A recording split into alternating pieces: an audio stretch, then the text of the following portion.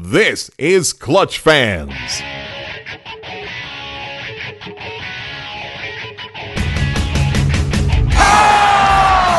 the parking lot. The Rockets are going to Boston House. Sweet it is.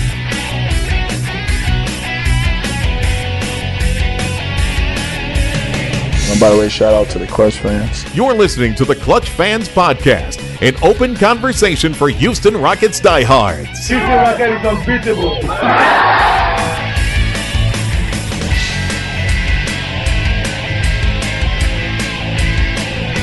I'm ready to get on Clutch Fans. Now, here's your host, the man who would have drafted Harold Miner over Robert Horry, Dave Hardesty. Welcome into the podcast. We are here at Toyota Center after a very disappointing Game 2 for the Houston Rockets. They fall 116-108 to the Utah Jazz. A game the Rockets needed, an important game to keep home court, but instead the series is tied at 1. I'm here with MK Bauer. You can follow him on Twitter at Moisekapenda. An absolutely great follow, I've mentioned before. Highly recommend, if you're not already following him, to do so. MK, thanks for doing this with me. I'm probably going to hear as much for the therapy as I am for anything else. But this was, I think we talked about it in the last podcast that we're going to see a different Jazz team. They're going to come out fired up.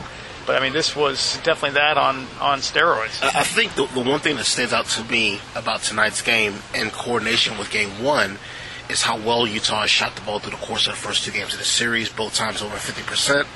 And given how the Rockets have played defense all season long, that's a bit of a surprise. I think we're obviously going to get into their poor shooting, the Rockets' poor shooting, at some point as we discuss things here, but they've been able to mitigate that through the course of the season when they've had those random games where they didn't shoot well by always playing good defense. Well, if you're not going to play good defense, and if the other team is going to shoot 50% game after game, it's going to cause problems. And I thought tonight, to your point, with an extra day of rest, some better preparation, I think the Jazz had a nice amount of verve early on offensively to kind of get themselves going and build that 19-point lead.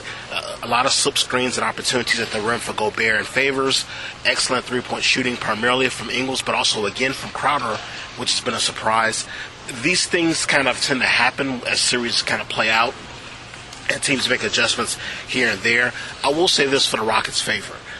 Falling down by 19, looking as flat as they did defensively, they led by 5 points in the third quarter. They led 94-92 with 8 minutes and 4 seconds left in the game.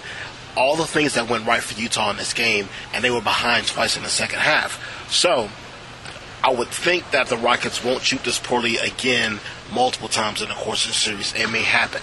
Will they shoot this poorly again in coordination with that poor defense? That remains to be seen.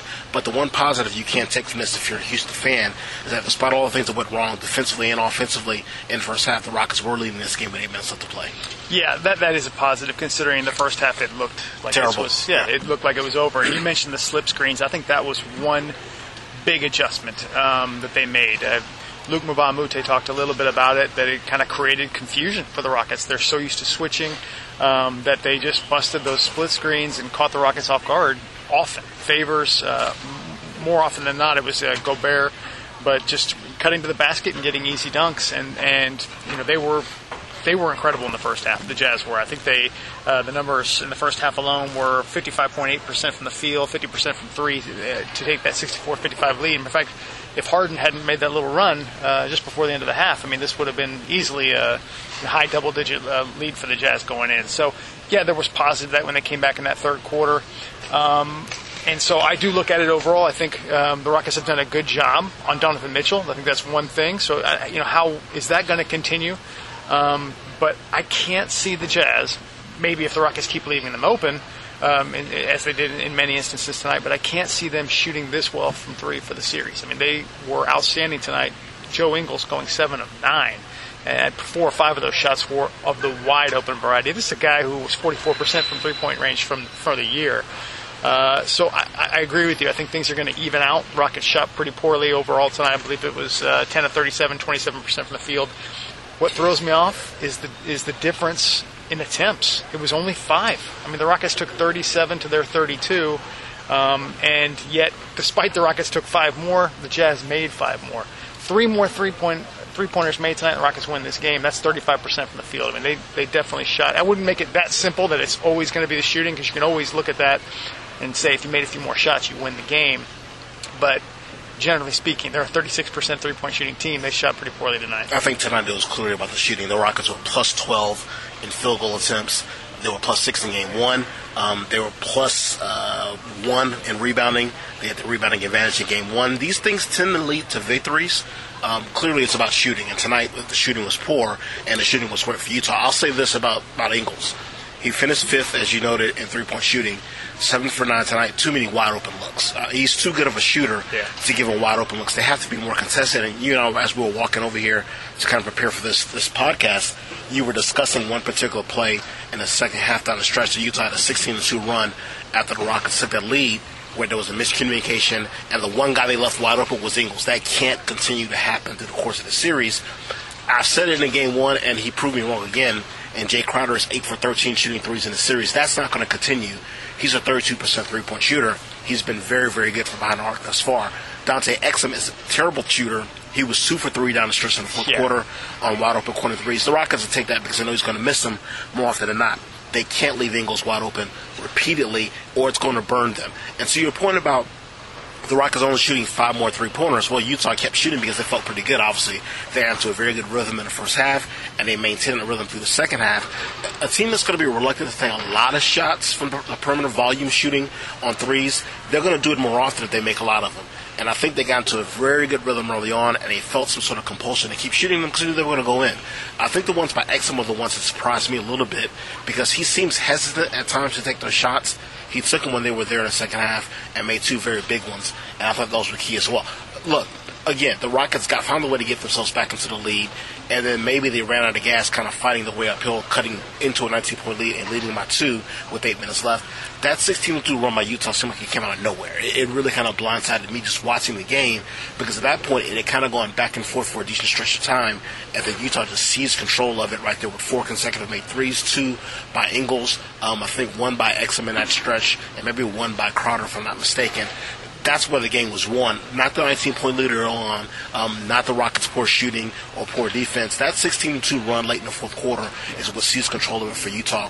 The Rockets have to find a way to better identify where Ingles is on the court, and they'll be better served defensively at that standpoint, and then take their chances with what's going to happen with Crowder and Exum moving forward. Yeah, you exactly mentioned Exum. Crowder, I think, is 8 of 13 from three-point range in the series. He had a big game or 2 from long range against OKC, but he's really not a great three-point shooter. No. I mean, he's a tough player, a strong defensive player, but you usually don't see this effective of a three-point shooter out of him. So that that may regress to the mean a little bit as well. As far as other adjustments, talked about the slip screens. Exum, they were able to play him. When I looked at the box score, I was surprised. I think he only played 18 minutes, if I'm not mistaken, a little less than 18 minutes. He played 15 in the first game. I thought we were going to see more of him. Maybe we will see more of him in Game 3 because his defense, he was staying in front of Harden.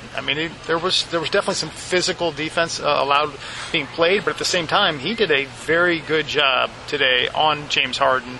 And we're saying that despite Harden having 32 points and 11 assists, exactly. but you're absolutely right. Yeah, and I'm not saying Harden was shut down today. He was 2 of 10 from three-point range. I'm not saying that's because of Exum's defense. There were some other factors as well involved there, but he's fast. I'm amazed watching him in person.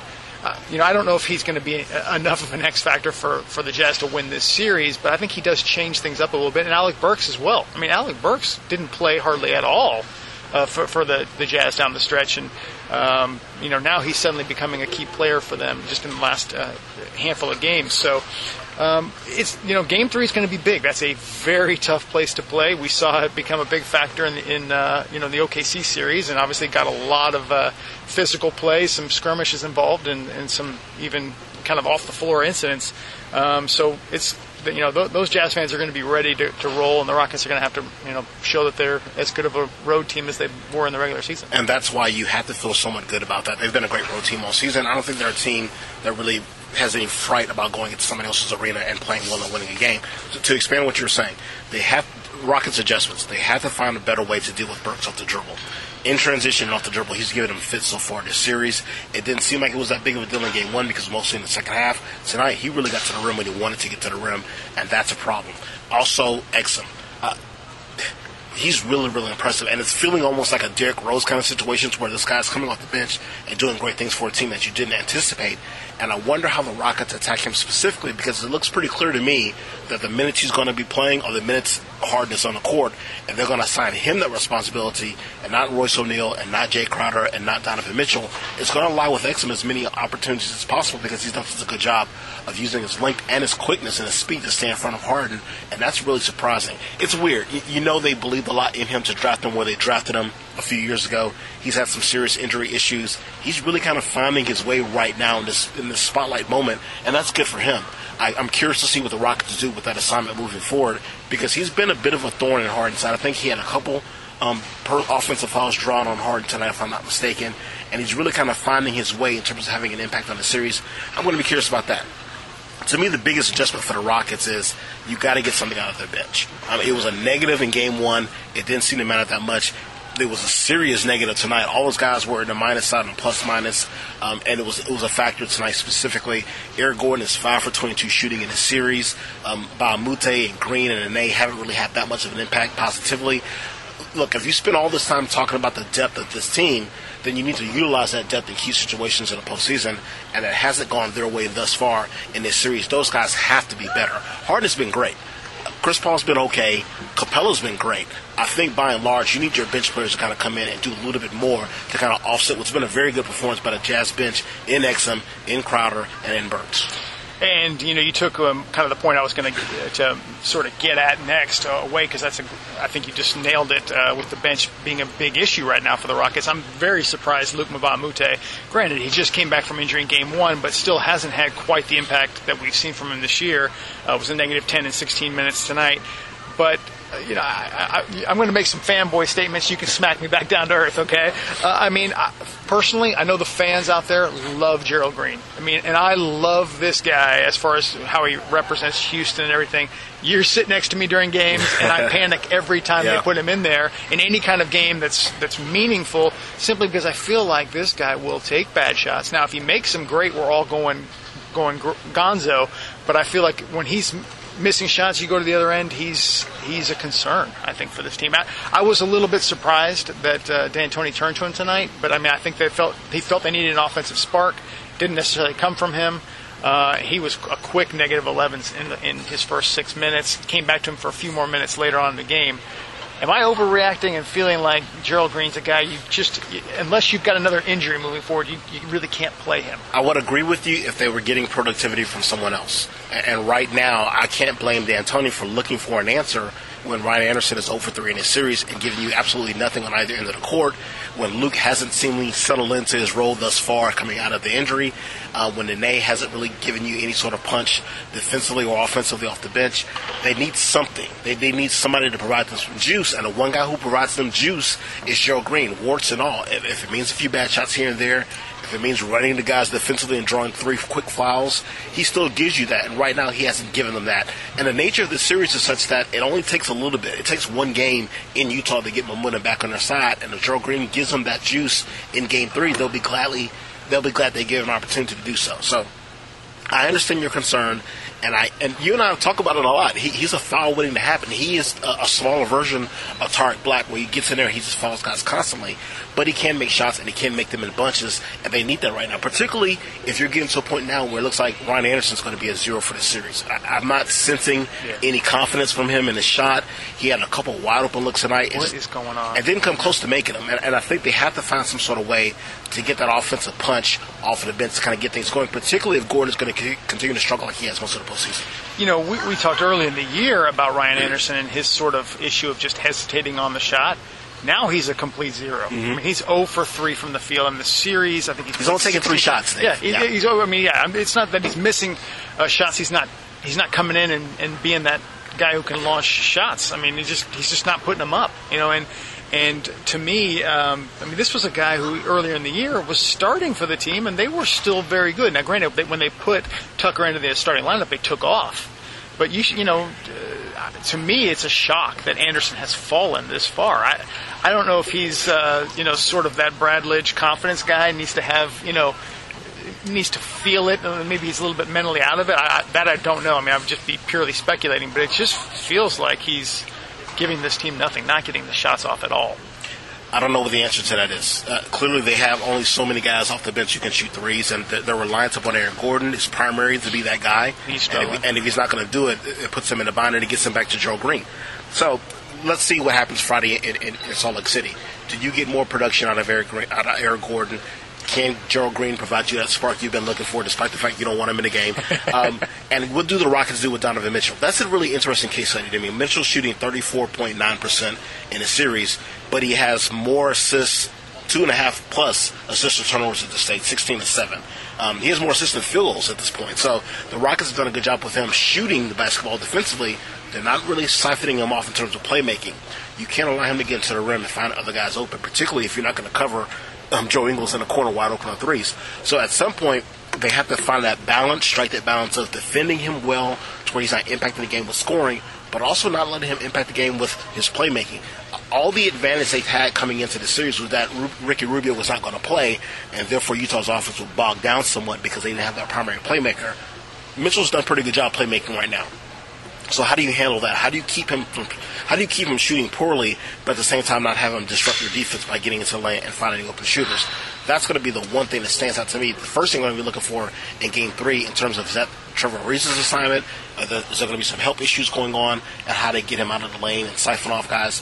Or are they going to help with Capello on Ariza and then have their guys stay at home on shooters in the corners and not leave those shots wide open for Ingles and for Crowder and whoever else it may be?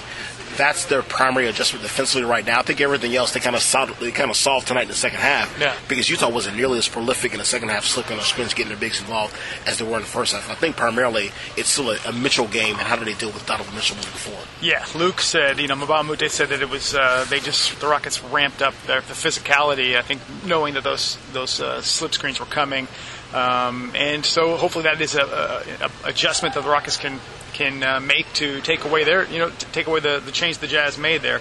And maybe you're right on Gerald Green. I freely admit I may be overreacting. I just feel like, you love Gerald Green when he's hot, when he's pulling up and taking these shots with two defenders in his face. If he's making that shot, you're loving it. And he's the opposite of Ryan Anderson in that he is extremely aggressive in getting that shot off. So when you bring in a guy like Rhino and he's doing nothing for you, I can understand turning to Green. But I tell you what, when he misses that shot, they're going the other way. I lose a little bit of confidence in the defense. And people say he should play over, some fans, should say he should be playing over Gordon. Gordon has been struggling really all playoffs, and it's a shame because he finished the regular season quite hot. But to me, I feel like even though his defense has had moments of poor play here, he's way more consistent defensively. Exactly, like he knows where to be, and he's got I think a skill set that's a guy like Eric Gordon, even if he's missing shots, I want him to keep shooting the ball. It's eventually going to drop. So we'll see. Game 3 Friday is going to be big. I think this is one the Rockets really want to get. You don't want to go into Game 4 on Sunday feeling like a 3-1 holes is a possibility. I know you're already smirking, thinking Dave's losing faith. It's not that. I feel like the Rockets can. They're 2-0 in Utah this year. They've they're an absolutely outstanding road team. But the Jazz are well coached. They've got some good shooters, and they've got Gobert. And I'm starting to get to the point where I'm almost feeling like Ricky Rubio might be a benefit for the Rockets, where you at least force him to make those shots, even though he has ramped it up a little bit this year. At least give your defense a chance to kind of Rajon Rondo him a little bit, sag off, force him to make those jumpers. But that's going to be a big game. I think, I wanted to talk to you a little bit about the Toronto-Cleveland series, and I feel like I can't give it a really much of a laughter moment because I feel like they're kind of linked right now. Toronto, everyone kind of expected them to kind of lose or I should say that's been the knock on them. They're going to fall to Cleveland. The Rockets are kind of that way as well. They've been talking about Chris Paul not getting out of the second round, or the Rockets will choke, blah, blah, blah. And here they are losing Game 2 tonight. I will say this. I think, and I had this kind of Twitter screed maybe a few weeks ago about me not understanding Rockets fans' reluctance here to believe in their team. This team won 65 games this season. They were number 1 seed. For most of the year, they had a historic offense in terms of efficiency. I think at some point you have to kind of take what you've seen and not panic in the moment and understand this is the postseason. They're not going to win every game by, as Mike Dunn keeps saying, we're not going to win every game by 40, and Utah's a damn good team. So I tend to not overreact to a poor performance or a loss, and I kind of tend to see the big picture. I still believe that the Rockets are the better team here. I still believe the Rockets are going to win a series in 5 or 6 games. Saying that, to your point about Toronto specifically, there is a part of this where it's you have to prove it. And Toronto, for all their success this season, has LeBron in their head. They have to prove it. And they don't get the benefit of the doubt, particularly when you blow a 14-point lead at home in Game 1 and lose in overtime to in a game where LeBron didn't play particularly well. He was fine, and he got help elsewhere. If you're the Rockets and you've won 65 games, and James Harden has had a history of not always showing up in a postseason, and Chris Paul has not gotten out of the second round, and Mike D'Antoni has not gotten his team to the finals, all that success in the regular season needs to be validated at some point. The pragmatic side of me says they're going to do it, but I understand fan sentiment of, I haven't seen it yet, and I'm fretful. So I get it. They need to do it, but I think they're going to do it. I think they lose in the next round, but at least I think they get to the next round. Sure. And I think everybody kind of needs to calm down, as Aaron Rodgers said, relax, and let this thing kind of play out and not freak out about a poor shooting performance in Game 1. Again, a game that they led in the fourth quarter. You know, there are a lot of fans talking about the officiating. I don't feel like the Rockets lost this game because of officiating. They missed a lot of shots. I don't think anybody wants to see Scott Foster or Tony Brothers in a game simply just because of history, but I don't think they lost because of officiating. But I did want to ask you specifically about one call, which I did think surprised me, had no real impact on the game, and that was the Gobert sort of slap/hit/karate chop on Harden, which, I watched the replay and I kind of played it out as a hard foul. They reviewed it, called it a common foul. When I saw it live in that first replay, to me it looked like he was literally rearing back and swinging at Harden. I was surprised. I thought that was a flagrant foul. I doubt they review it since they looked at it as a common foul, but what were your take on it? I know you don't have the sort of fan bias that I might lean a little bit towards. What was your feeling on that? I thought it was more than a common foul, and I'm going to combat something you said earlier here. I don't think Gobert's been that much of a factor in this series, to be honest with you. I think even with 3 blocks tonight, the Rockets have him frustrated a little bit in terms of making him move defensively, and he looks very unsure of himself a lot of times defensively, and I think that's kind of important in terms of how things are going to play out.